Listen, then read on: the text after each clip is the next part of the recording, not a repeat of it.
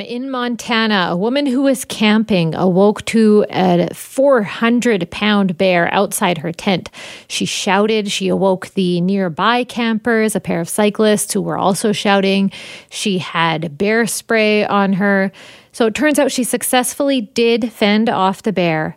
But unfortunately, the bear came back an hour later. It mauled her. She died. So what can you do if there is a bear nearby? Christine Miller is with the North Shore Bear Society, and she joins me on the line now. Good morning, Christine. Good morning, Rogie. Okay, Christine, what goes through your mind when you hear that story?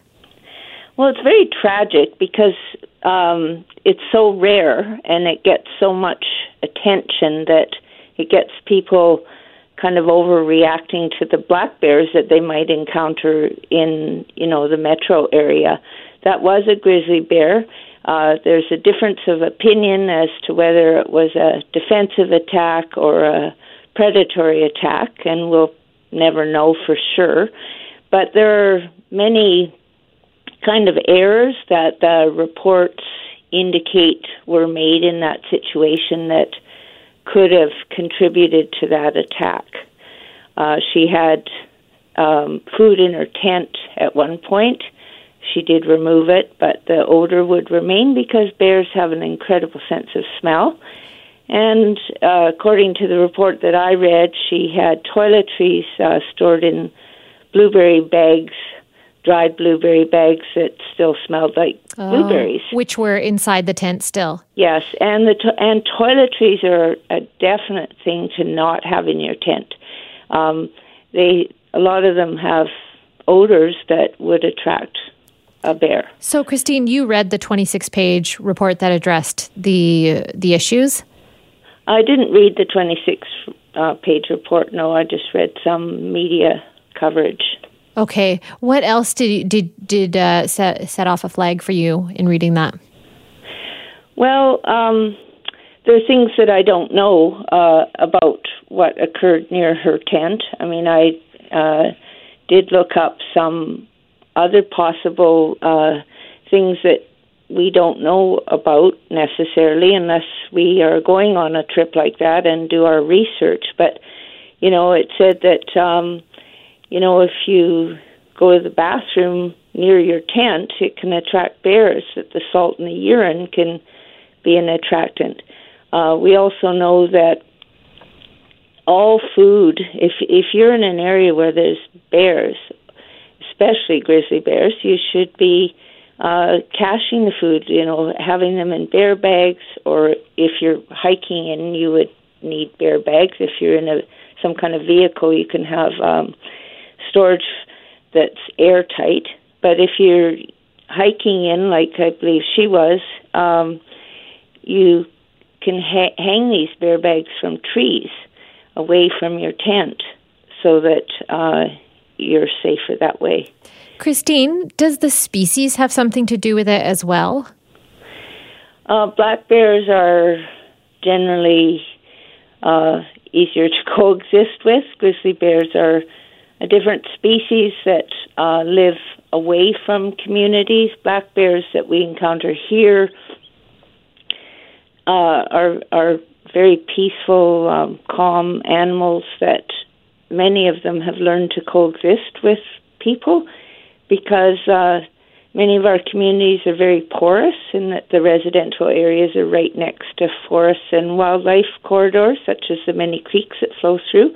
I live right beside a creek, and, the community wisely keeps it forested to keep the banks stable and keep it the water fresh and so on. So it's a good place for wildlife to pass through.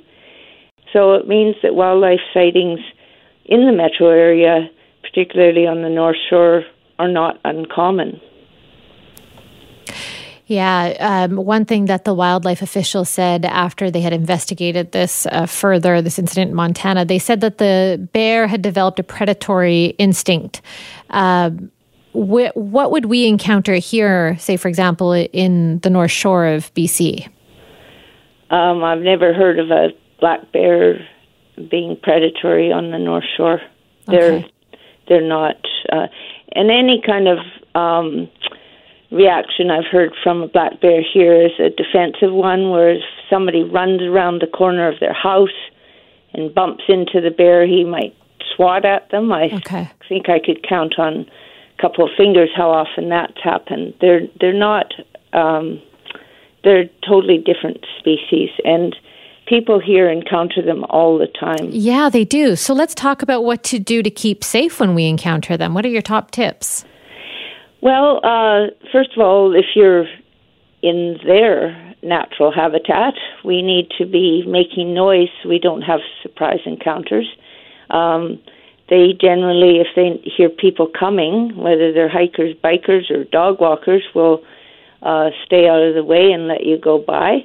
Some that have had more encounters with people will just sort of still be visible but let you go by.